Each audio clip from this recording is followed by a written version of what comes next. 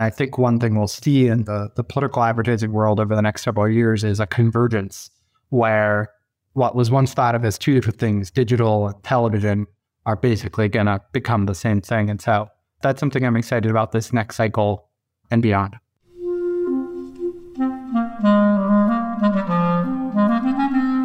Hello, this is the Great Battlefield Podcast. I'm Nathaniel G. Perlman. A great political battle is being fought right now between progressives and the forces of reaction on the other side. This show is about the political entrepreneurs and other progressive leaders who are finding new or improved ways to fight.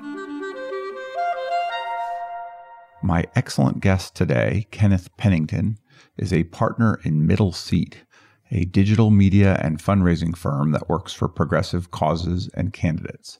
Kenneth worked previously for Senator Bernie Sanders as digital director in the 2016 campaign, where he learned an awful lot about building an online campaign. If you are interested in entrepreneurship and technology and politics in the progressive political space, you should definitely listen. So, after a quick word from my sponsor, my interview with Kenneth Pennington of Middle Seat.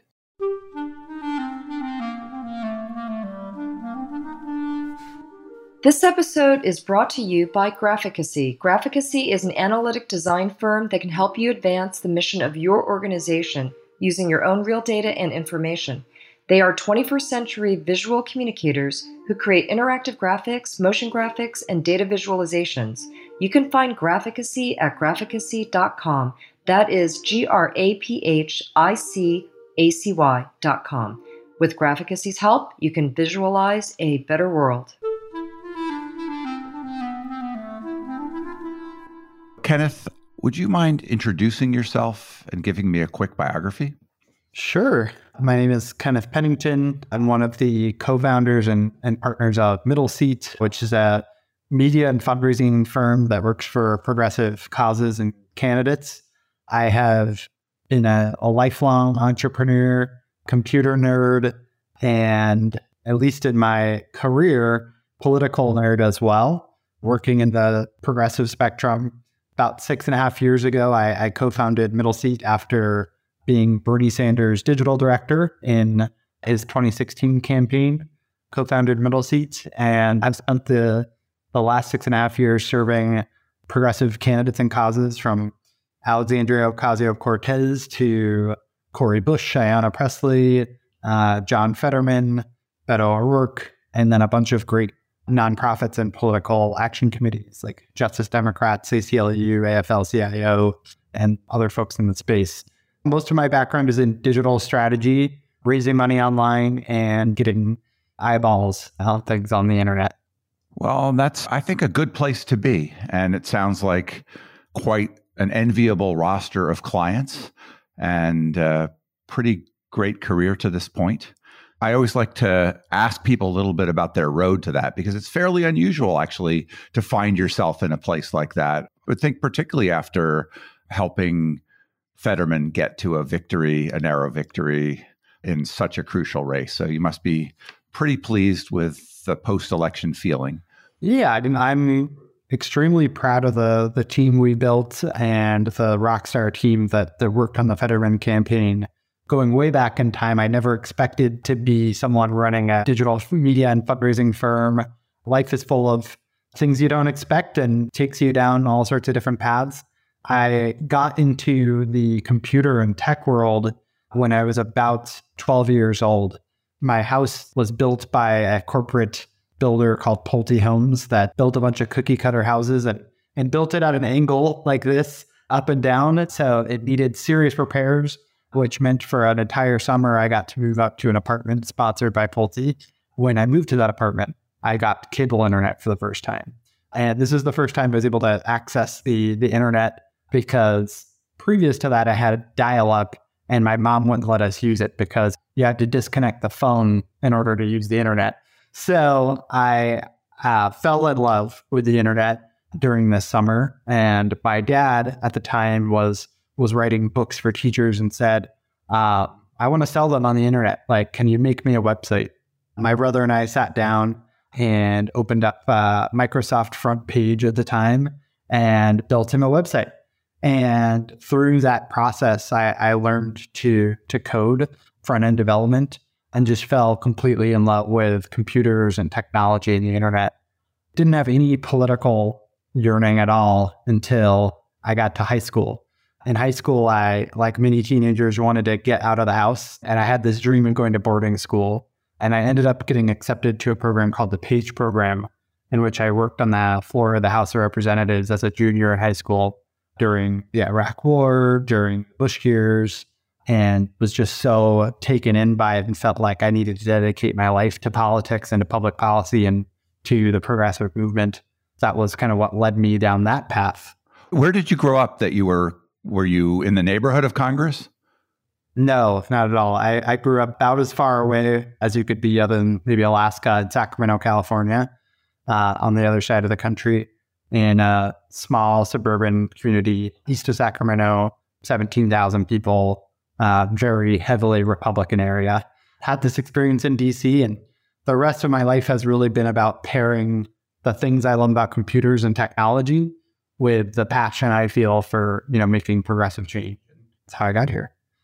Well, you characterized yourself maybe modestly as a nerd in politics and computers and entrepreneurship, but where's the entrepreneurship thread coming in?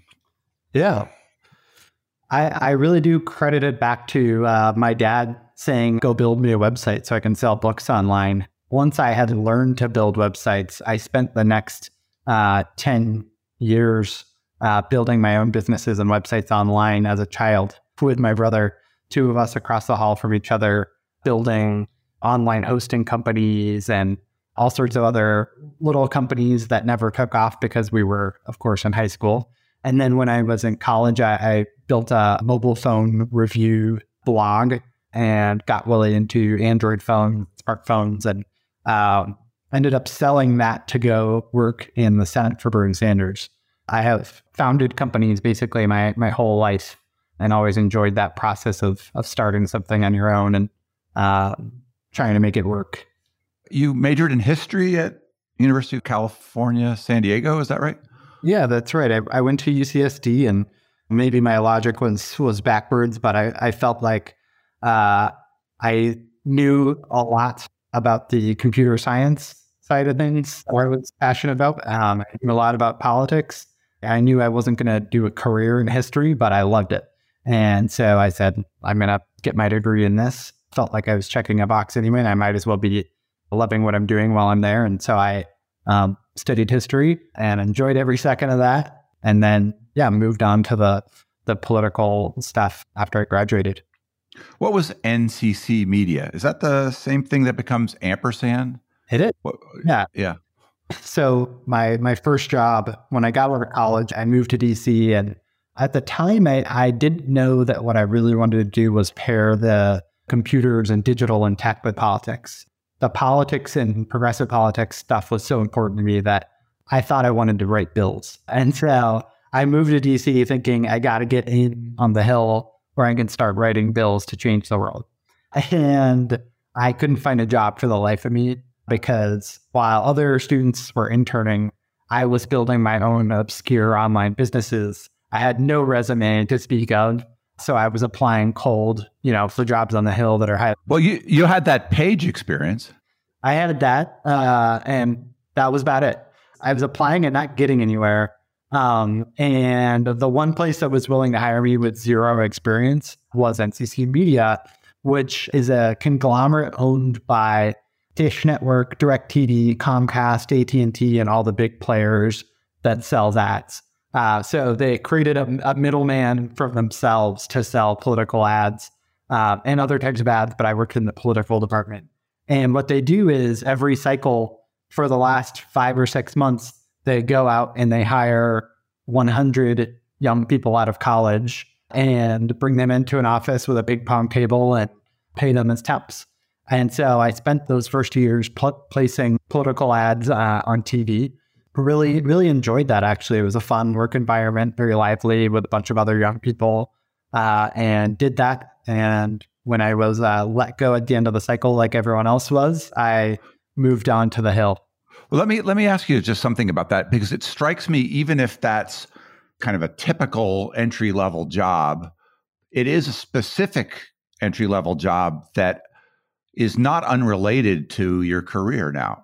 What did you take, if anything, from like understanding that there's a world of political ads that served you later? It's funny. I took the job out of a variety of like temp jobs out there because it had the best title. And at the time, it was political media coordinator, which I thought I could put this on a resume and make it sound like something that it's not. It was really just a data entry job. That's why I took it. When I got there, it certainly exposed me to a world of political advertising and TV advertising, which I'm now in. Middlesea is not only a digital company now, but also runs television ads.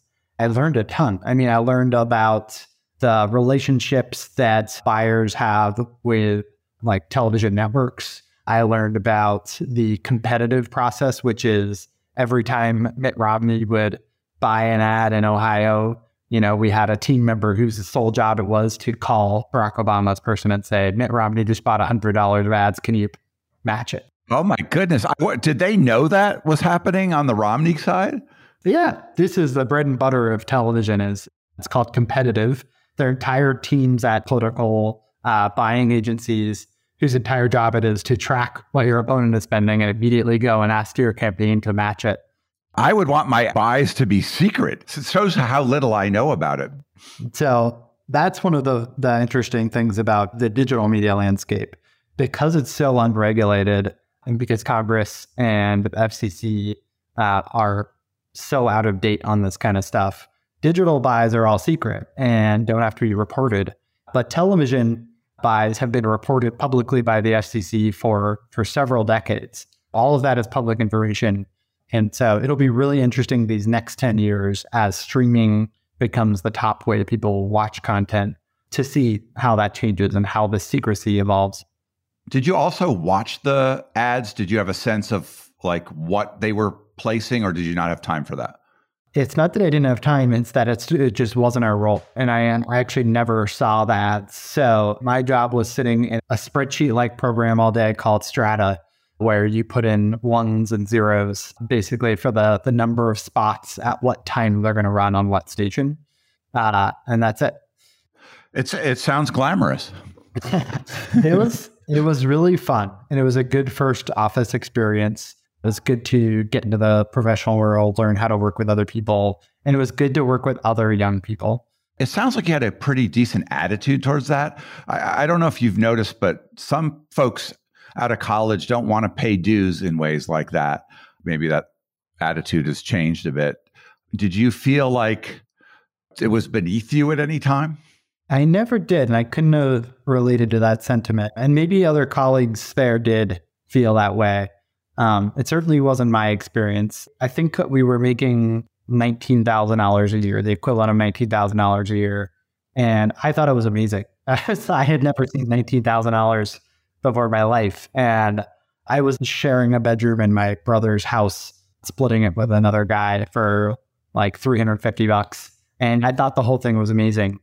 There's been this shift in the progressive political world, employment-wise, which I think has been good in more ways than not, which is towards the workers who actually make this stuff happen, asserting, their own power and asking for more from their employers. And I think what you're getting at here is maybe some of the excesses of that, but I think that it's been good in more ways than it hasn't been. And I think it's just a long overdue thing. And I was probably blind to how much I was being exploited and how bad the job was at the time. That's a fair comment, at least in how I've seen the world. Tell me how you made that escape to the Bernie office. You sound like you got laid off. How did you find the job? Yeah. So at the end of the cycle, everyone except for a handful of people get laid off from NCC Media. I was looking to get back on the Hill. Classic case of nepotism. My brother had worked on the Hill for a long time and had a friend who offered to interview me for a House internship. So I interned for a congressman in California in the Valley, not too far away from my district, for just a couple of months while I was applying for jobs. And I got the Bernie job because really, I think a fluke and I think a rarity. I got it because the hiring director for the job, Jeff Frank, was Bernie's press secretary at the time, and he was an entrepreneur himself. And he said, I noticed on your resume, you found on all these like online companies. That's very interesting. Like, tell me about that. He thought it was cool. Other people were like, oh, this is fake experience. It's not a real political job. And he thought it was really cool and valued it and hired me, gave me that opportunity. I really lucked out that someone who appreciated that kind of like entrepreneurship was in that position at the time to give me a shot. Yeah, but I've seen over and over in listening to people talk about their careers and just my experiences in life that it's very unpredictable what might happen as a result of something you do, but almost always doing things leads to things happening. Those entrepreneurial moves that you made, you learned from them, but you also were able to present yourself differently because you had learned about them, and somebody else who'd maybe done something similar could understand that that gave you more value than someone who hadn't. Yeah. And so when I entered the Senate at the very end of the 2012 cycle and started working for Bernie, we started doing some really cool things that Senate offices just weren't doing when it comes to social media and when it comes to the web. So I started building microsites for his bills and proposals, which just wasn't done before by most of the Senate. We started aggressively posting on social media. Bernie Sanders, before he was a big deal, had one of the largest followings on Twitter, Facebook, and Google+. Where was that coming from in the office? Was that coming from Bernie? Was that coming from staff that were committed to spreading his message? What was the source of that kind of innovation, or at least that using that kind of idea? It starts with a senator in Bernie who, number one, had a huge distaste for the corporate media and thought that the media was doing such a bad job of talking about issues that he needed to find a way around it. So it starts with that. And then you had a comms director, this guy, Michael Briggs. He was an old newspaper guy, but he really appreciated young people and what they could bring to the office, and like gave the young staff at the office a chance. And then Jeff and I were both tech entrepreneurs before getting into the office. And so Jeff had really started that social media before I came in, and I just kind of helped make it a little bit bigger. It was amazing to watch because I had friends working in other Hill offices where, you know, I was a 22-year-old or something at the time, and I would get to have meetings with Bernie about what we're putting on social media and stuff.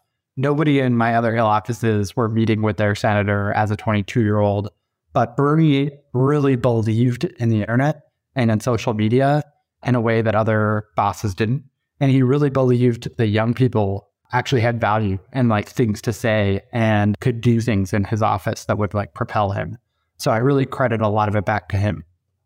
I've talked to a couple of the progressive radio talk show hosts like Tom Hartman and Jack Smith, and they both told me, you know, like Bernie would come on their show over and over, 30 times, you know, lots of times over his whole career. He was super interested, I think, both in pushing out his message and in supporting these lower echelon shows or shows that maybe weren't like Meet the Press or something. Is that all part of what you were describing earlier, is like him trying to get around corporate media? Absolutely. And we did Tom Hartman once a week. I can't remember what the segment was called, like Brunch with Bernie or something. And we do an hour of Tom Hartman once a week. And it all goes back to this desire to get around the corporate media. Part of that is because nobody was inviting Bernie Sanders to sit on Meet the Press. People were thinking of him as a fringe player. Right. By and large. And then the second part of that was when we did get to talk to Politico or the Wall Street Journal or Washington Post, they wanted to talk about the machinations of DC, and they didn't want to talk about the policy. And so Bernie really thought the media is just not covering this stuff. They're not covering the fact that Obama is trying to cut Social Security or whatever. You know, they're not covering this. And if they don't cover it, people aren't going to know about it. So he would go on Tom Hartman and have an hour-long discussion about literally just like Social Security. And we would post on social media, here's how the change CPI is going to hurt seniors and like things like that. And built a real cult following of people who were interested in that he carried with him when he eventually, ran for president, became, Bernie 2.0, who he is now. Was an incipient presidential campaign part of what you were hearing back in 2013, 2014, 2015? Or did that surprise you? It surprised me. I wouldn't have said when I had joined the office, at the end of the 2012 cycle, I wouldn't have said like, oh, well, I'm going to team up with Bernie because eventually he's going to run for president. That was not on the radar. I just wanted to be working on the Hill because I wanted to pass bills. And later I figured out, oh, actually, I really enjoy the communications and digital work more. But that presidential thing, we started to talk about it in 2014. I was kind of all in on making it happen at the time because I was getting bored of the box that the Senate office would put you in. There's just like things you can't do with the website. There's things you can't do with your email program. There's only approved vendors you can use. And I wanted to work on the campaign side. In 2014, we started kind of floating that, putting it out there. In 2015, I was one of the first 2 people hired to be on the campaign because I had been kind of helping to lay some of the groundwork. And I didn't join because I thought, oh man, we can really make a run at this. I joined because I wanted like a fun experience. When Bernie called me and said, okay, well, you're moving to the campaign side. And I said, great. He said, what's your title going to be? And I was like, well, I'll probably be the only digital staffer because we're going to be a really small campaign. So I named myself the director. And then that summer, things exploded. And by the end of the campaign, I was working with, a digital staff of 27. And I was like, Was Jeff Weaver in from the beginning? No, Jeff was not involved at the beginning. He was a former chief of staff of Bernie's a while back. And we were looking for a campaign manager at the very beginning of the campaign. I think he came in a couple months in after we had already established the campaign. Yeah. Talked to him years ago on the show, and he seemed like a really interesting character to have at the helm. Yeah. Jeff is an interesting character, and I'll probably leave it at that. But I have to give people credit for that thing that campaign did. And it was beyond my wildest expectations in terms of going from 2% in the polls to like getting 46% of all the votes at the end. It was incredible. I give him a lot of credit for being the leader there. Tell me about sort of the trajectory of your learning. What were you learning at the Senate office? What did you start learning at the campaign? What are the things that you're picking up over time that would be worth sharing? Yeah. So you start with the Senate office. I learned really quickly that I didn't actually want to be the person writing bills because I learned very quickly that that's actually not how change gets made in DC, and that there's a lot of steps before you ever get to the point where you pass any legislation that have to be kind of checked off. I really enjoyed the work that I did in the press shop, which was like a mix of digital and traditional communications, because I was able to touch every issue. So whatever issue of the day was coming up, I was able to comment on it, on social media or help with the traditional press side of things. That was fascinating, was watching my colleagues on the legislative side of the office toil away at bills and editing other people's bills, signing on to other people's bills at committee hearings, and feeling like, dang, we're not getting anywhere doing that. Like, we're not passing anything of substance. So that was fascinating. And that gave me a real turnabout in like, how do you make change? And that is part of what led me into the campaign space, because what I realized is that these elections are actually a big part of the change-making process. Before you ever get to the bills and things like that, you have to win political power electorally. And even if you're in office like a Bernie or whatever, like you still can build political power in the electoral space. When I got into the campaign space, God, I learned a lot. I learned the power of advertising. I learned how much money matters in terms of getting your name out there. I learned how, media narratives can form and completely change the trajectories of campaigns or not. The latest part of my career in founding this consultancy and building it up has really been about learning how to train the next generation, how to build a team, and how to create something sustainable that can help the causes and candidates that I believe in. It's been a fascinating ride.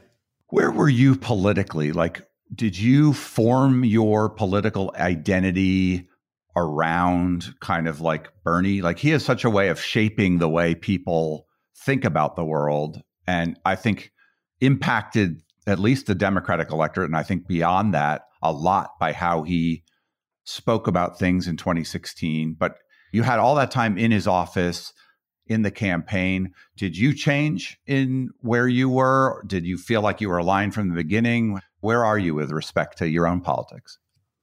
I'm a really, really strong believer in that your surroundings shape you a lot more than people give it credit. I came into the Senate office a liberal, a Democrat, someone who believed in universal health care run by the government. But there were a lot of things that Bernie would have said that I would have been maybe more on the Hillary side of things at the time. So Bernie says, let's transfer to Medicare for all. At the time, I would have been more one of those people that's like, yeah, well, that's not going to happen. I want that to happen, but it's not going to. And Bernie and being in his office shaped me immensely and made me into a person that's like, well, it's not going to happen if you don't make it happen. If we settle before we even get into the argument, we're not going to get anything we want. And so Bernie really shaped my view of politics in a very significant way. I think the most significant episode of that was the veterans bill he passed, which people have forgotten about, but was a very significant piece of legislation that he passed with John McCain. And at the time, the VA was under attack for waiting lines. Some people had died waiting for care. And Bernie was saying, well, we need to double down, put more money into the VA. And Republicans and a lot of Democrats were saying the VA is a failure. Let's take money out, make it more private. Because Bernie had set his point of compromise so far to the left, and because John McCain was so far to the right, they were able to come up with something and pass a real piece of legislation that actually, I think, has helped a lot of people. Once we ran for president shortly thereafter, I kept thinking, if Hillary was negotiating the bill, she would have started the process in the middle, and there would have been no room to compromise other than moving into Republican territory, and the bill would have been horrible. And so that process and working with Bernie really changed how I believe progressive change can happen and what the mechanics of negotiations are. And so I'm just a firm believer in the people you surround yourself with will shape you. It's his old news, but how were you affected by the HRC versus Bernie fight and the loss? I started on the campaign when we were at 2%. I don't know if this story has been told publicly, but it's a fun one. But when Bernie actually told everyone he was going to run, it was me, Michael Briggs, Tad Devine, Mark Longabaugh, Michaeline Crowell, his then chief of staff, Warren Gunnels, in a room together talking about the prospect of a run. He says, okay, I'm going to do it. And he says, tell the staff that are about to start working on this, he says, I know you all aren't going to be sitting at my inauguration with me, but I think we could make a real dent in this thing with Hillary. So he had admitted from the very beginning he was never going to win. And so I always came into it thinking, we're never going to win. And there's a difference between that and the people who joined in the middle who thought we could win. So my mindset was always, we're going to lose. And in that light, I was just not that surprised or disappointed when we lost. I was happy that we made it as far as we did and that we had changed the terms of the debate as much as we did. So it was a fascinating experience. And on the political side of things, super formative for me to see how the Hillary wing of the party interacted with the Bernie wing of the party and how those two kind of visions collided. Really formative in terms of just how I see politics working. And I've dedicated my life kind of working on more on the Bernie wing of the party ever since. It sounds like you got to run a team within that campaign because of starting out as director. I mean, management, you've done some entrepreneurial stuff, but this is a higher stakes, bigger team I trust that you'd had before.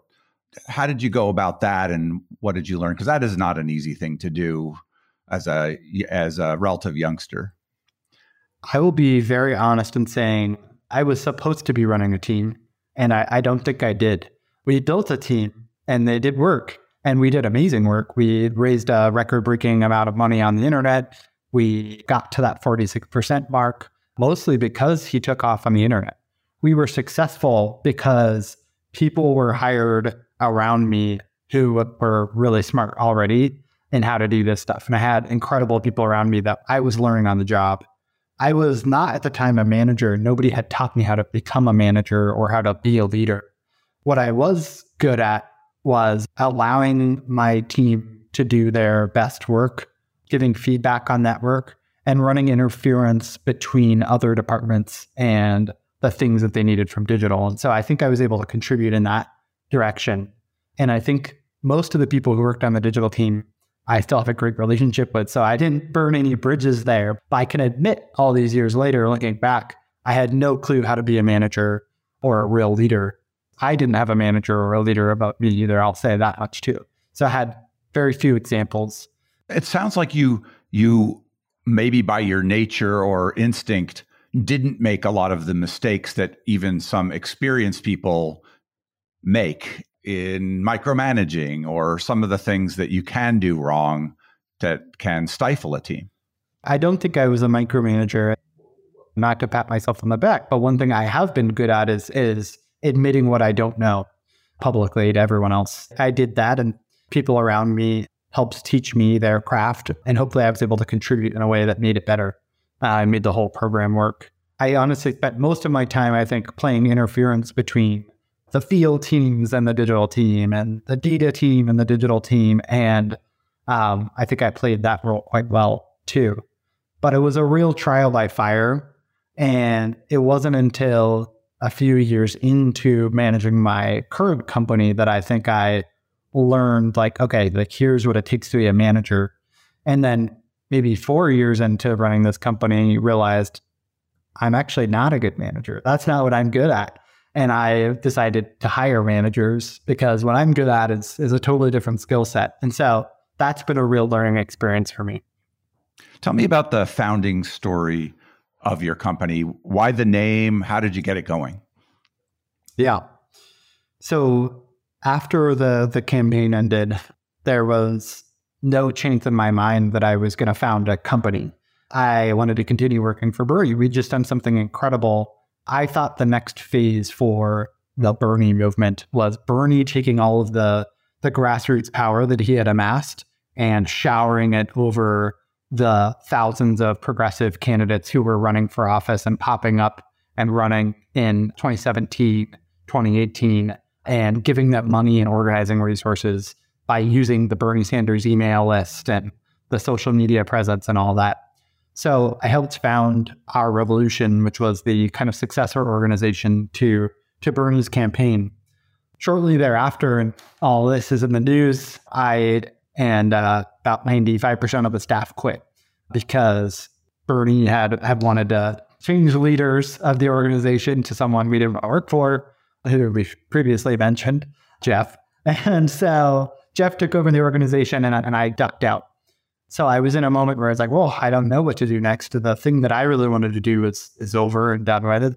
I was reaching around trying to interview for jobs at nonprofits and other places. And I was used to such a pace from the campaign of work that I was like, oh, I can't come down from this. And I had learned so much that I wanted to use those skills. And I wanted to keep working with the people I was working with on Bernie. So we ended up founding the consultancy, myself, Hector Segala, and Zach Exley at the time, because I wanted to keep working with them. I wanted to use those skills. And I really needed multiple clients to meet the threshold of workload that I was used to. And so that's how we got started. The name, which is actually very significant to me, comes from the first real meme about Bernie Sanders that took off during the campaign. When we first ran the campaign, first started, we had no staff. And Bernie was a big events guy, still loves events, rallies, town halls. And so he was traveling all over the country, Iowa, New Hampshire, South Carolina, Nevada, doing these events. We had no money at the start compared to Hillary. And we were always booking the tickets and events last minute. So he was always flying coach, and he was always in the middle seat because no aisles or windows were left. As Bernie started becoming more famous, there were all these photos popping up on Twitter like, oh my gosh, Bernie's on my flight and he's sitting in like 27B in the middle. A popular memes account in the space wrote, I'm voting for the guy who's willing to sit in the middle seat. It was a joke and funny, but it was really about the ethos of the campaign, about the fact that Bernie's this everyman who's fighting for working people, who understands what regular people go through, who's not living the first class lifestyle. And that's something we really brought into the company. We've always wanted to be that kind of scrappy, humble organization that is working for the common good and common people. You mentioned Zach Exley. He comes up over and over. He's always founding organizations on the left. He's been around politics for a long time. He's someone I met years and years ago. I don't know him very well, but I've certainly know he has a book in the space and lots of other things. Tell me a little bit about his role in your company. Well, I'll go back to the campaign because he worked on the Bernie campaign with me.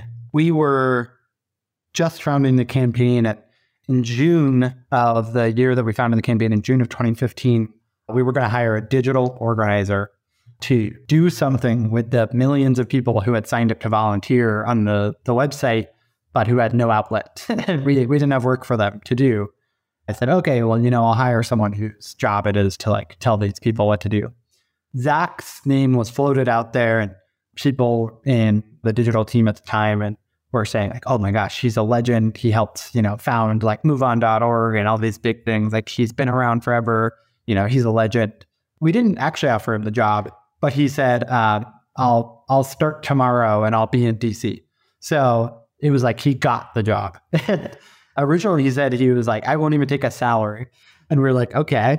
So he shows up in our office in DC the very next day. We initiated talking to him and we said, okay, your first project is Bernie wants to hold a town hall meeting with like all the volunteers. And we started putting it on, and he goes, okay, here's the staff I need to work under me. And I said, Zach, you don't get it. There is no staff. You have no budget. You have no staff, no budget. And he quit, and that night sent an email to the Bernie's chief of staff saying, this Kenneth kid is an idiot. He doesn't know what he's doing. He has no idea. This is going to be a huge failure. The next morning, he comes back to the office and says, like, okay, I'm quitting. I figured out you've given me a really great opportunity, because by not allowing me to hire any staff, you're going to force me to really fully utilize the volunteer network that we're going to build for Bernie. And I credit Zach and other colleagues who came with him, Claire Sandberg, Becky Bond, Zach Mallitz, for building out what we now kind of call like very campaign distributed organizing, which is the idea that like volunteers can do basically all of the work if you allow them to. And he built a really incredible program with those colleagues. And after the election, he was the one who said, we'll found a consultancy together, you, me, and Hector, and I'll get us our initial clients. And he brought in a few like initial clients. Now, Zach, as you mentioned, is a serial entrepreneur and serial, creator of things. He's amazing at creating things, but he's famously bad at actually doing the work over time and sustaining them. And he'll tell you that. And so he's created so many big things, and he's such an ideas guy and a genius. Once it got to the part of actually just running Middle Seat as a company, he kind of dipped out. And that's when we bought him out of the company. Yeah, he really helped get us started and has been a huge influence on my career. Tell me about Hector. I don't know him. So Hector Segala worked with me in the Senate office. He was the IT guy in Bernie's Senate office, but he would always come over to our side of the office to chat. And he was the other person in the office other than myself and Jeff, who were serious computer nerds, really interested in everything that was happening on the internet, and incredibly smart and a fast learner.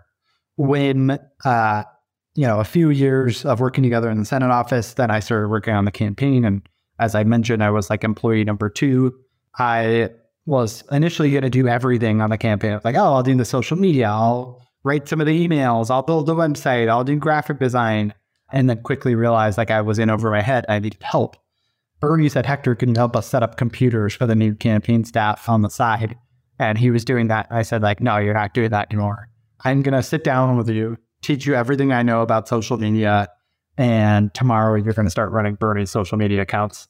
And so we did that. We sat down for like, a full day, and I imparted everything I knew about social media.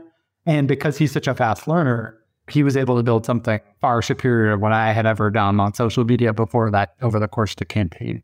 And I think build what's largely considered to be like the biggest social media juggernaut in campaign history in terms of the online things. Maybe not relatively in numbers anymore, but in terms of like where it went at the time compared to like where candidates were, it was huge. So he was the social media director of the campaign and a fantastic one at that. And just a great person to work with and someone who works really hard and learns really fast. So when we were founding the consultancy, I said, hey, I already know quite a bit about email, fundraising and marketing and building websites. Do you think you can learn how to be an advertiser? And he was like, yeah, I'll pick that up. And so he did. I consider him to be the top digital advertiser in the entire country when it comes to politics. Yeah, pretty amazing. There's quite a history in the world of political digital firms of gaining a reputation in a campaign, the Dean campaign, the Obama campaign, the Bernie campaign, and then coming out and having people want whatever happened in that campaign for their own organization. That kind of reputation propels a firm very often. Like, I would like to do what Obama did online, right, for my organization or the equivalent. You must have had some of that. How did you harness that? How did you go beyond Zach finding some clients? How did you build a actual business out of the momentum that you had from the campaign? Yeah. So what I didn't realize was how broad of a network we had built over the course of the campaign. And that's really what built the business we have today. So Zach had gotten us a couple of clients, but we had, at the height of the campaign, I remember this because I sent out Christmas gifts to every single person on staff via email. And at the height of the campaign, we had 2,500 employees. And I would say all 2,500 of them knew me and Hector at some point, because they all needed something from the social media side of things or the digital side of things at some point. Everybody, whether you're on field, data, event planning, like management, whatever, needed something from digital. And so they all became acquainted with us. And after the campaign, those 2,500 people scattered into the nonprofit PAC candidate spheres. And they were the ones who came calling later and said, oh, Kenneth and Hector, like those are the digital people. And that's really what built the business. A challenge over the course of building this business is taking that reputation and everybody wanting to be like Bernie, like Howard Dean, like Obama, and telling people you can have the best tactics and strategies, but not get those results based on who you are as a client, right? You're putting out into the world. I like to remind people, like, Bernie's success was entirely his own. And we were there with, I think, the right tactics and strategies, but the tactics and strategies are 10% of the equation. And the other 90% was Bernie's politics and the way he talked to people and the way he inspired people and his ideas. And so you have to have the right ingredients on the side of those tactics and strategies to make that work. And that's been one of the challenges, I think, as I've moved into the consulting space. Well, I guess the question that occurs to me following that is, what makes a great client for you? What do you look for? What's an ideal client? That's a good question. An ideal client is, on the candidate side at least, someone running for office who is going to say new things, say things that are going to grab attention. People underappreciate how important attention is in politics. One of the things Bernie was able to do is grab everyone's attention with ideas that hadn't been talked about for a long time and ideas that weren't in the mainstream of the Democratic Party at the time. When I think about ideal candidates these days, they're people who do grab your attention for one reason or another. So when you think about why Fetterman grabs people's attention, people joke about him wearing shorts or things like that. What's really behind that is the sense that he's a normal guy. And what people are longing for in politics is someone who understands them and can relate to them and can relate to their struggles. And so I think he had that it factor, so to speak. In a completely different direction, a candidate who had that it factor last cycle was Lucas Kunce in Missouri, who ended up losing kind of tragically to like a billionaire heiress. I interviewed him before he lost that primary. And he had that populist feel to him. And it seemed native, and one wonders how he would have done, right, with that angle. I think better. I think he would have done better. I think so. I think it's quite possible, yes. So, I look for candidates who understand attention, who understand how to get it. And obviously, I'm a progressive. I'm looking at policy as well. Like I want the policies to be good for working people, underserved people, underprivileged people. I also think in order to build that power to get any of those policies, you have to be able to get attention. And so those are the kind of things that I look for. Every cycle, 2 or 3 people pop up that really hit that space for me. And Lucas was one. John was another. Sounds like you did something with AOC. So AOC, so my friends and Zach actually is the original founder of Brand New Congress, which turned into Justice Democrats.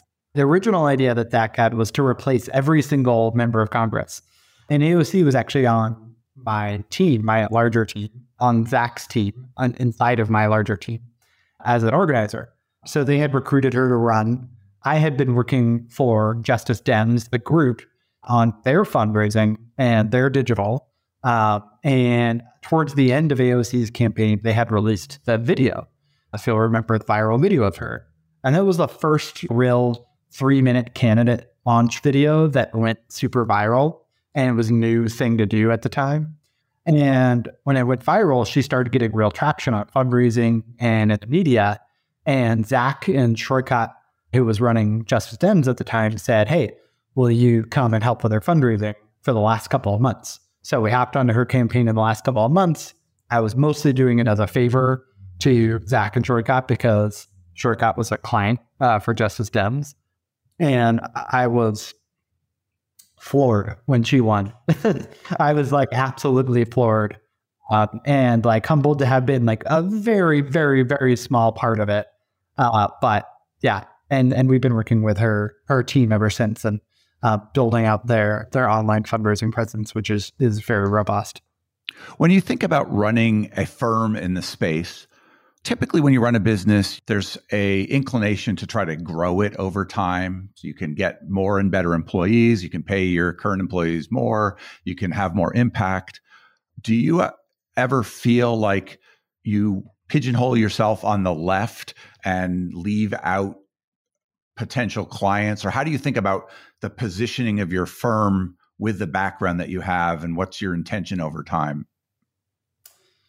It's been a blessing and a curse, as many clients have come to us because we're in that side of things as we've denied. But I'm not going to lie, there are a lot of big projects that we probably could have gotten on that we didn't because they weren't values aligned. Yeah, there's trade-offs to it. One thing that's been rewarding is that every time we hire a new staffer, I hear them say, I came here because I want to be proud of my work. And I know like I'm not going to be ashamed by the clients that I'm working for, which is different than other firms in the space. And so that's really always made me feel good about the direction that we chose to take the firm in. And we have worked for clients that I'm not 100% values aligned with. So we worked for Joe Biden in the general election. We did that because I think that it was important for progressives to defeat Donald Trump. I think it was important for my team, which is good at what they do, to bring their skills to that campaign. And so over time, we're a progressive firm. And in the context of a primary, we always want to be working for the most progressive person in the space who's the most values aligned. But we've also found ways to do kind of those high profile clients in general elections, and at times when we have to like beat up on the Republicans. So it's worked out.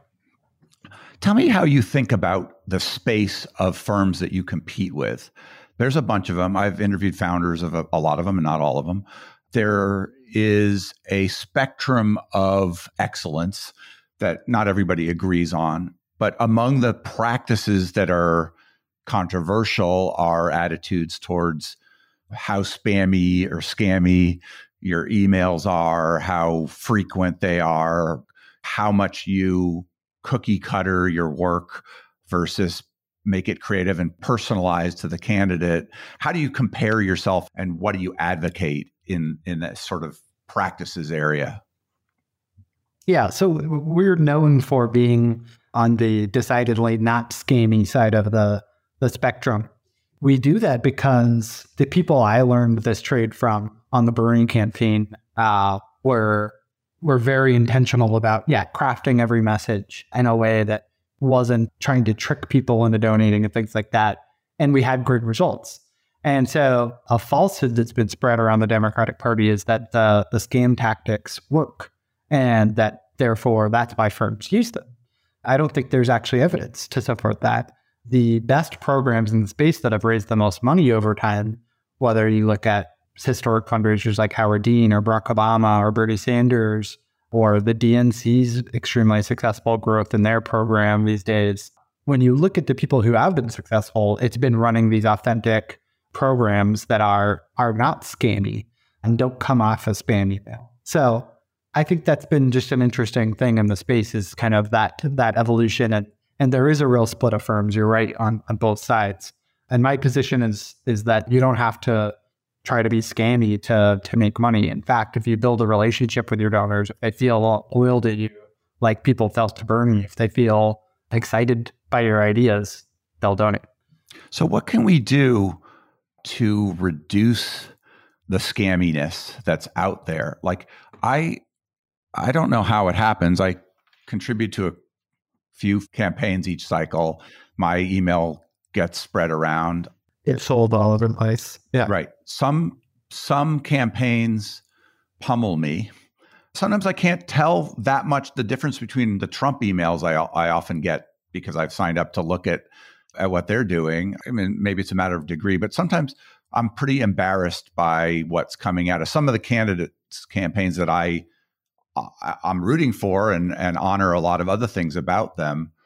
Is there a solution? What's wrong with the incentives? What's going on? What can we change to fix this? Yeah. So I want to make a distinction between two things, which are spam and scam. And I think there's an important distinction to be made in the Democratic Party. When you think about spam, when you think about like Warnock emailing me 20 times today, it's annoying. I'm not going to lie. I don't want that in emails. I really don't. But I understand why they do it. And I've looked very deeply into that question of like, how often should you be contacting people? And I understand why they contact people more often than not. And I don't actually feel like it's a bad thing to contact people a lot of times. Now, people are free to disagree with me on that. But I think that, it's important to take power. The main way that these candidates make money is through those emails. And if you can send more emails, make more money, and get into the Senate, it's been worth it. The spam thing is a little different to me than the scam thing. And I want to make that distinction clear. I think in terms of the scammy emails, the fake things like the match or the misleading subject lines or misleading sender lines, we have to dispel the falsehood that they work. And it's not that they don't raise money or whatever. It's that if you look at those programs, the amount of money you have to spend to keep acquiring emails to go into that machine where they get scammed and spammed and then unsubscribe on the other side is so great that the profit margin for those campaigns is very low. And so a Fetterman campaign, which does not try to scam people, which has like real well thought out content in every email, actually had a much greater profit margin than the campaigns that were doing the spam and scam tactic. And so I think we need to dispel that myth. And it starts with people not accepting that, they do it because it works. That's not true. We need to talk about the success stories, which are the Obamas, the Bernies, the Fettermans, the Beto O'Rourke's, the AOCs, the people who've raised the most money and are running these ethical, authentic programs. We need to talk about how successful they are without doing any of that stuff. So it's amazing.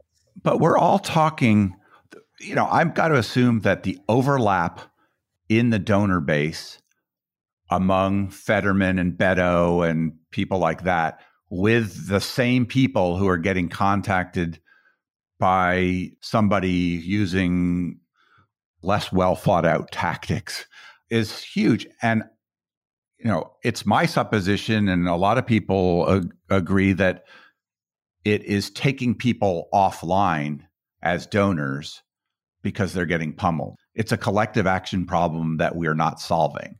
Maybe it's being done right by this campaign, but it's not being done right by 10 other campaigns. That's like eating our seed corn. Is there a reform we can make beyond sort of saying, look, this is a myth?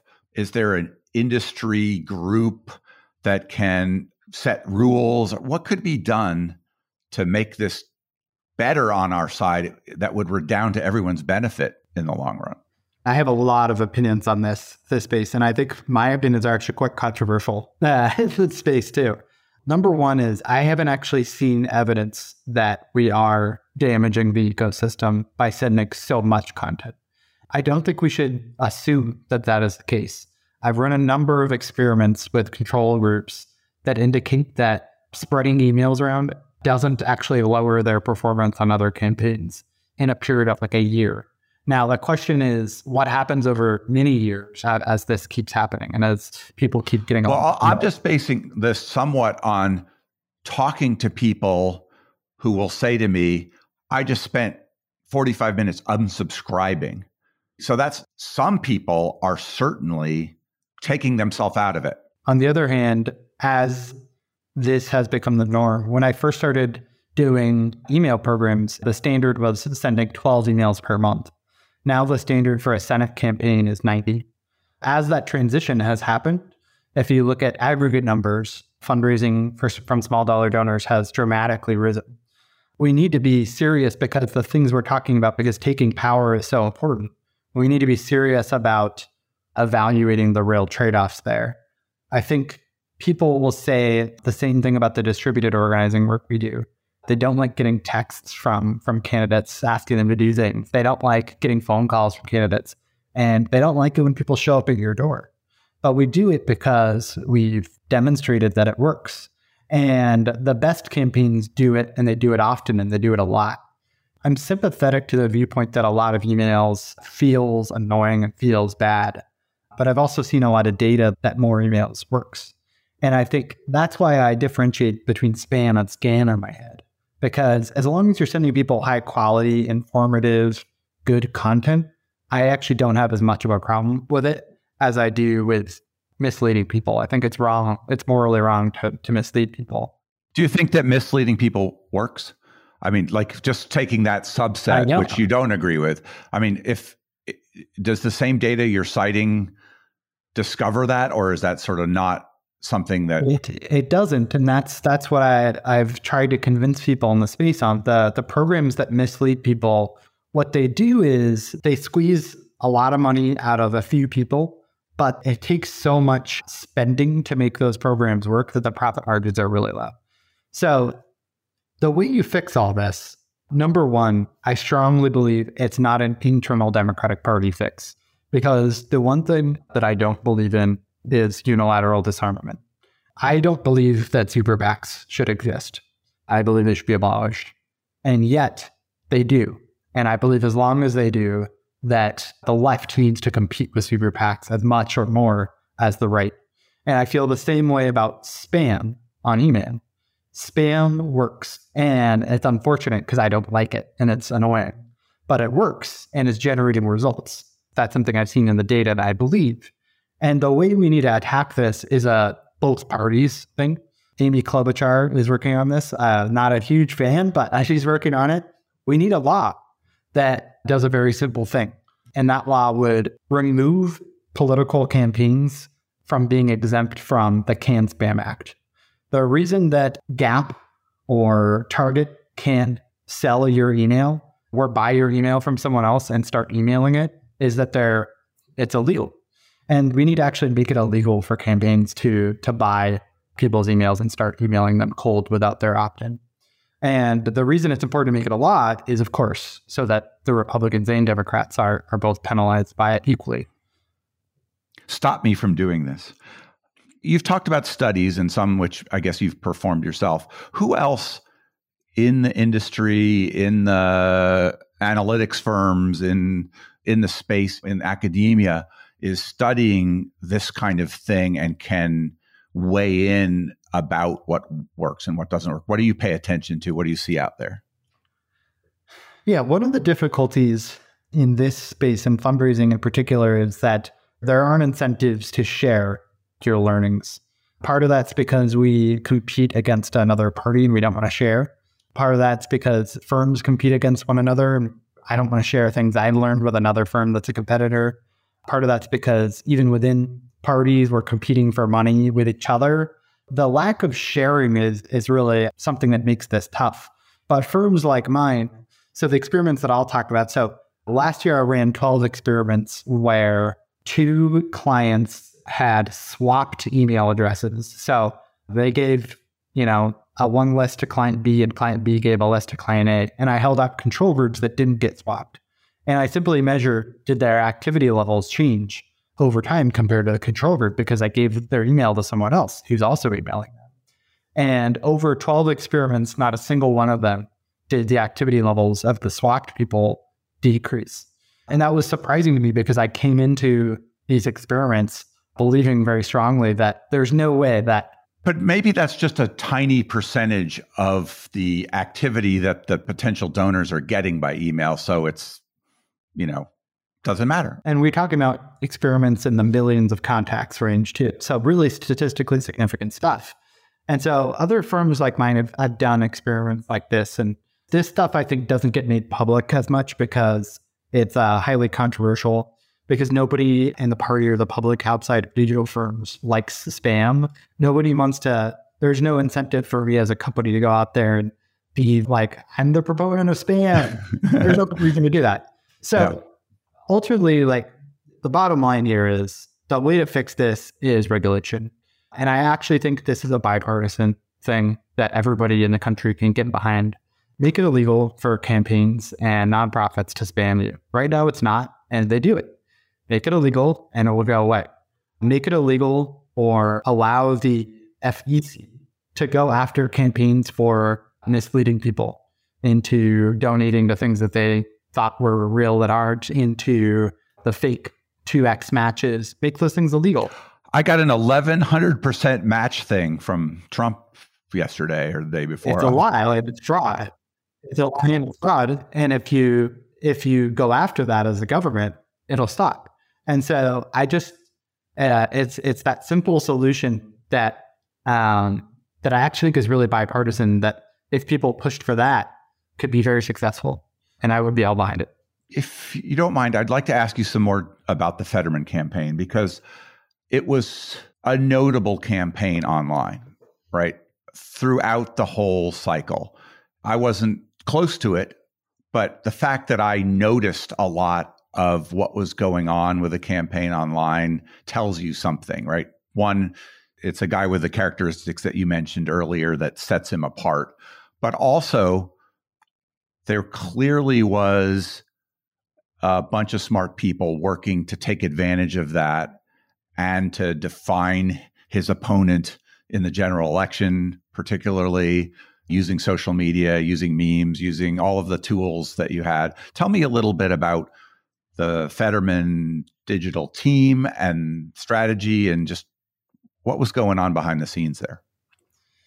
Yeah, I had heard of Fetterman from his very first Senate race because he had endorsed Bernie, which was a rarity at the time. In 2016, nobody running for anything was endorsing Bernie against Hillary because Hillary was going to be president. And so I had heard of him, but I hadn't heard much from him. I knew he was lieutenant governor. And Rebecca Katz, one of his senior advisors, had reached out to Hector very early on in October of 2020 and said, "Hey, we're gonna make a run for Senate, and we want a digital team. We want you on board." We signed up.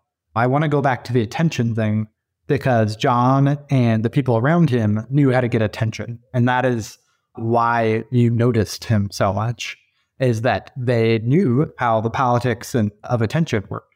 That was really like the baseline of like why we were successful, is that John and his like core team know how to get attention.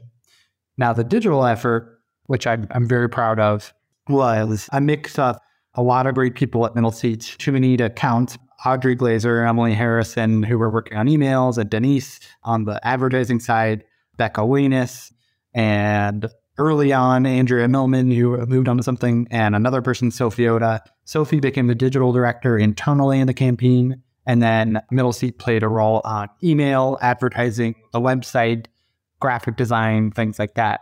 It's been the kind of campaign I've been aching to run for a long time, which was a competitive campaign with a progressive candidate where we could apply all of the like digital strategies and tactics we learned about for many years. It's almost boring with the stuff we did, which is build a large email list by getting a lot of people to sign up for it, build a really cool brand around him, sell cool merch, work with a comms team who knew how to nail Twitter and get attention, build a voice that was authentic to who John was, who's this casual guy. He's not like a super politician-y person. So when you get an email and there's a bunch of like weird phrases and stuff, well, that's because that's how John talks, you know? I'm really proud of the program that everybody built. And I think the like core tenets were, you know, knowing how to grab people's attention, having the ideas that are popular, the progressive platform, and then those tactics that really allowed us to like show his authenticity in the program. And what's a moment that sticks out to you along the way that challenged your team and the campaign, and how did you deal with that?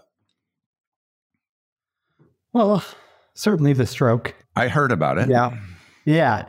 So, you know, the stroke was, we were just on such a fucking high in the primary. Like we were just up and up and up. We were absolutely destroying it in the primary, in a primary that most political establishment people thought he was going to lose to Conor Lamb. We were doing quite well.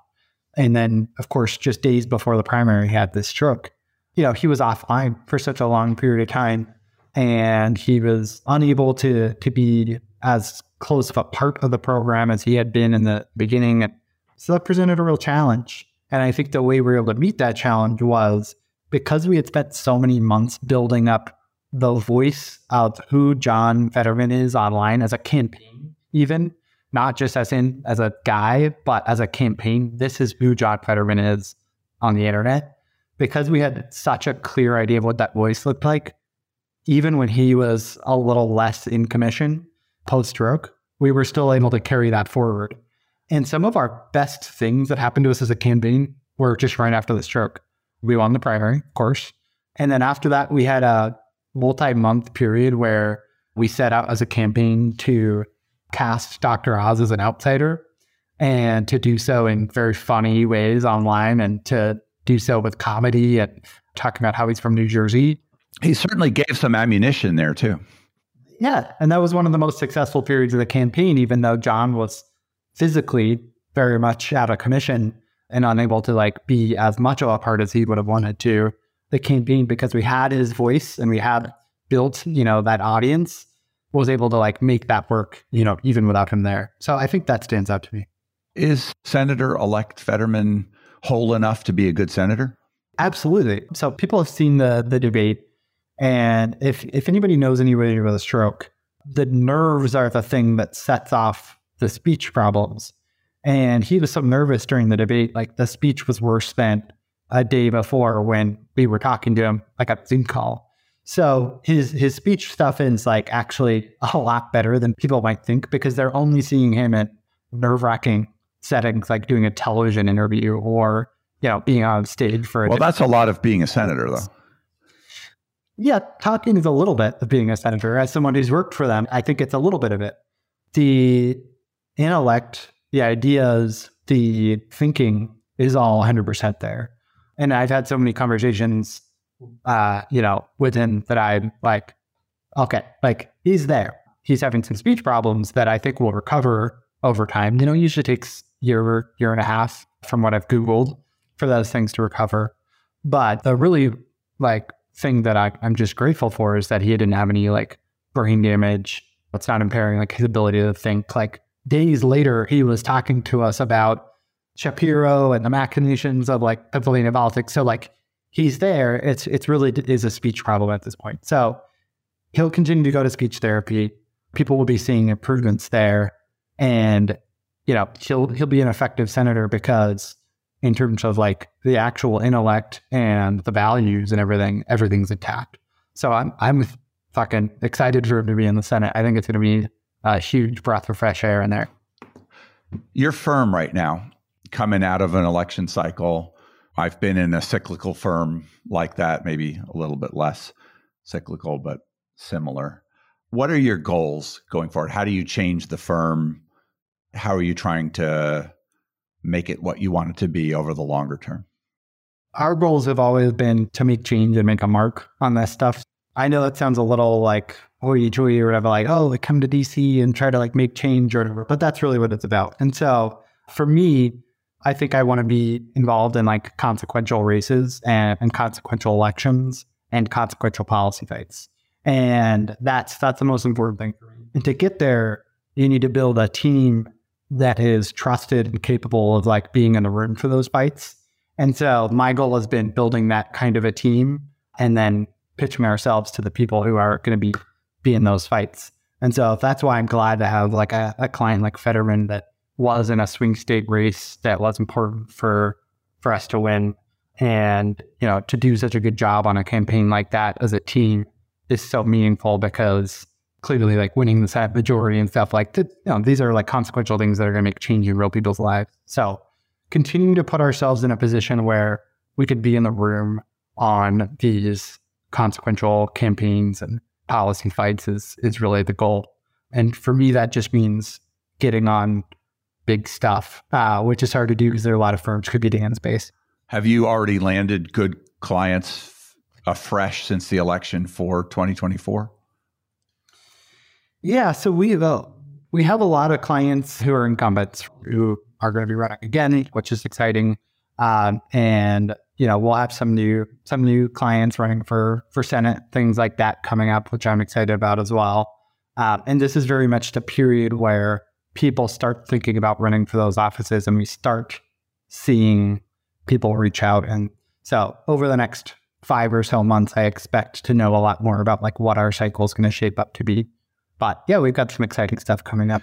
How do you think about the Democratic primary situation where clearly you have an interest in the progressive challenger, maybe to the more moderate incumbent by the nature of your firm and your experience? Sometimes that can assist the party in winning a seat or holding a seat. Sometimes it can pull an incumbent down and we can lose it because of just the politics of being beat up. How do you think about who to take on as a client with that lens? You could think about that with regard to Biden, for example. Yeah. What's important to me and to our team is taking power and changing people's lives for the better, right? And so everything boils down to that. And you have to make evaluations based on what's going to do that, right? And so Biden versus Trump was a very easy and a clear one for us to make, even though was Biden my first choice for president? No. In the primary, maybe Biden's not your... Oh, the primary things you're looking at are, things like, can we make this person have a shot? Does this person have a legitimate chance of taking power and making policy? If not, maybe it's not something we would work on. And then are their ideas good? Are their ideas going to be helpful, right? So there are all those calculations that go into it, and every race is going to be a little different. Lucas Kunz is a great example. There was a guy running in the Democratic primary, supposedly to the left of Lucas or whatever. I think ultimately his role is play a spoiler. Were there certain things on policy or whatever where you might agree with someone like that, or where I might have agreed with Ralph Nader in the past or whatever? Sure. But what I ultimately believe is important is taking power and making policy to help people. And so everything kind of flows through that checkbox list, if you will. And a candidate like Fetterman's a great example of a candidate who was there with us on the values and could win and can now go on to help make policy. But it's not always that easy. And sometimes we have to a race where our candidate, I don't agree with them on everything. For Beto O'Rourke, I'm very proud to have worked for him. I don't really agree with his position on oil extraction, but I was really proud to work for him because he was a candidate who put up multiple serious fights in Texas, which is very difficult to do in a very red state environment. I think you have to evaluate everyone from that kind of holistic viewpoint, and it's a race by race thing and a candidate by candidate thing, but the ultimate goal is always the same. You've been very generous with your time in this conversation. I really enjoyed talking to you. Is there a question that I should have asked you that I haven't? I think one thing I'm interested in talking about lately is the future of political advertising. And I'll give you my 1-minute spiel, which is because I'm really excited about it because it's something Middle Seat's doing. We're undergoing this shift as a world in which the way we consume content is moving from traditional television being the main driver to streaming, digital, traditional television in the mix, radio in the mix, and all sorts of things. And so one thing I'm excited about watching and excited about being part of is the move to mixed media. And so one thing Middle Seat is doing that's different, I think, is getting into the TV space, getting into the traditional TV space and starting to compete with old incumbent TV firms that have been doing this forever. And the reason we're doing that is because TV has changed, the way people watch it has changed, and streaming is such a big thing. And we're actually the strategic experts in streaming and digital. And so I'm excited to weigh into that space a little bit more. And I think one thing we'll see in the political advertising world over the next several years is a convergence where what was once thought of as two different things, digital and television, are basically going to become the same thing. And so that's something I'm excited about this next cycle and beyond. I've heard that being said by digital firms for a while, a bunch of cycles. I've also heard lots of people say we do too much on TV and we can't tell that it's impactful and we should be shifting more money out of it. But it seems like also it goes on still to a much greater extent than all the people that I talk to at least seem to be advocating. What is your actual evaluation of how are we doing as a party with that mix and what it takes to get it where it should be? So we're doing poorly. And the reason we're doing poorly is entirely because we don't optimize everything. It's a people problem. And the people who run campaigns tend to be quite a bit older than me, for one, tend to be about 20 years older than I am.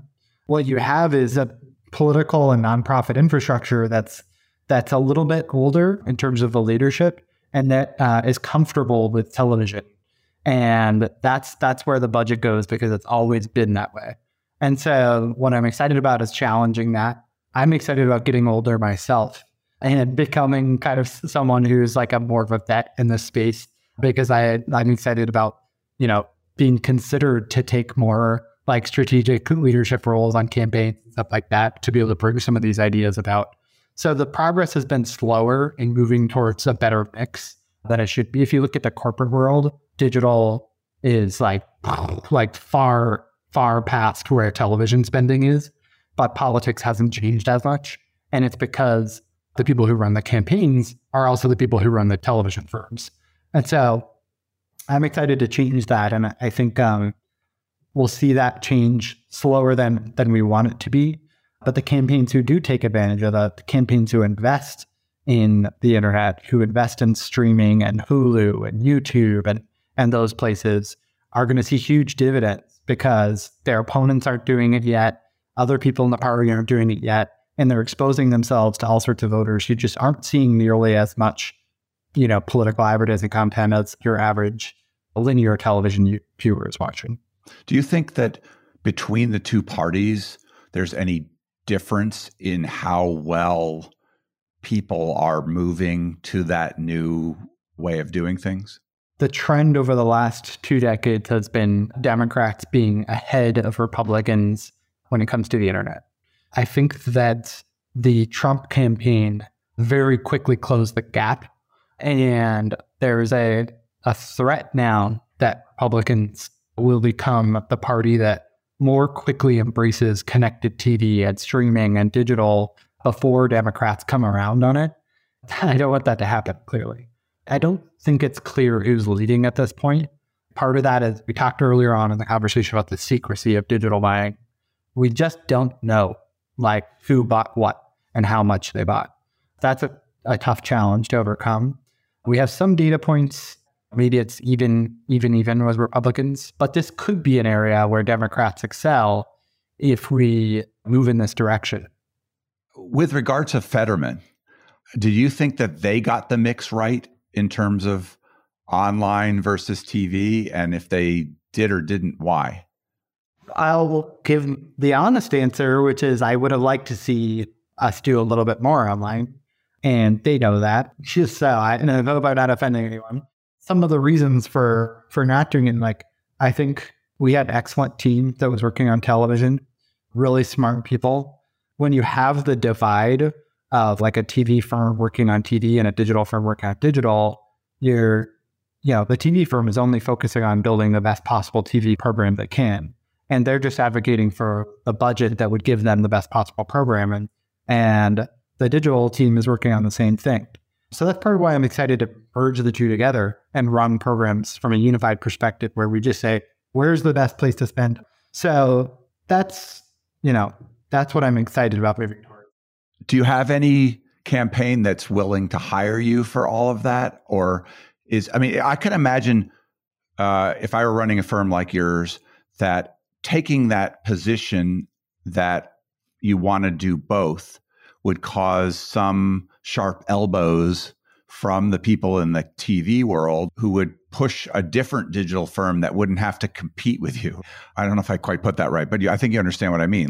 When there are those silos, they tend to reproduce themselves over time because people follow their lanes and push people around who try to jump into 2 lanes at the same time. Yeah. Part of the interesting thing is you're seeing the convergence on the television side as well. Television companies are starting to say, oh, well, we'll buy streaming ads too. Now, there's a lot of expertise involved in doing that, and I think we do it better. So there's a little convergence on both sides. And then as far as the sharp elbows thing, I think our challenge as a firm that started in digital and is moving into linear television and radio in that space is convincing people we could do it, because if I'm a campaign manager, I want experts, right? I want the people who do that best to work on that thing. And so convincing people that we could do it better at a lower cost and at the same quality is the challenge for us. And I think that's what we're working on.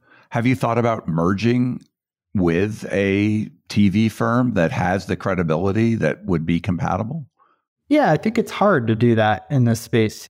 It's hard to figure out where value lies, and it's hard to put a value on these companies that are on these weird cycles, and there's a lot of luck involved and a lot of personal relationships. Or it could just be bring in a partner who, I noticed that you're hiring. I saw on LinkedIn that you're hiring, is it another partner? We're hiring for a COO. A COO. We're looking for someone to help us run the company. And that's something we've considered. Yeah, sure. What kind of person would you like to find for COO? I think it's often a really crucial step for a founder to find, like you mentioned, maybe that, management wasn't 100% your thing, but clearly you have a ton of strengths, right, that you're bringing to this and experience. Sometimes that's a huge move to find somebody who can manage the firm and free you to do all of the external facing things, let's say. Yes. We would like to find someone who we can trust at this level, who has this kind of experience, who understands the space, but who also excels as a manager. That's really key for us, who can help manage our team leads, who can be a strategic vision setter and decision maker for the company, who can help us with the financial oversight, and things like that. And the ideal scenario is some of that running the company stuff is taken off of the plate and I can spend more of my time with clients, which is what I'm good at. And that's something I've had to work on identifying over the years, but that's the ideal scenario, right? So yeah, it's a bit of a unicorn hiring thing and it's tough to do. So we'll see, but we've already gotten some people putting in their applications and stuff. So I'm cautiously optimistic. That's cool. Well, great to talk to you. Is there anything else you want to say? No, it was great to talk to you as well and get to know you.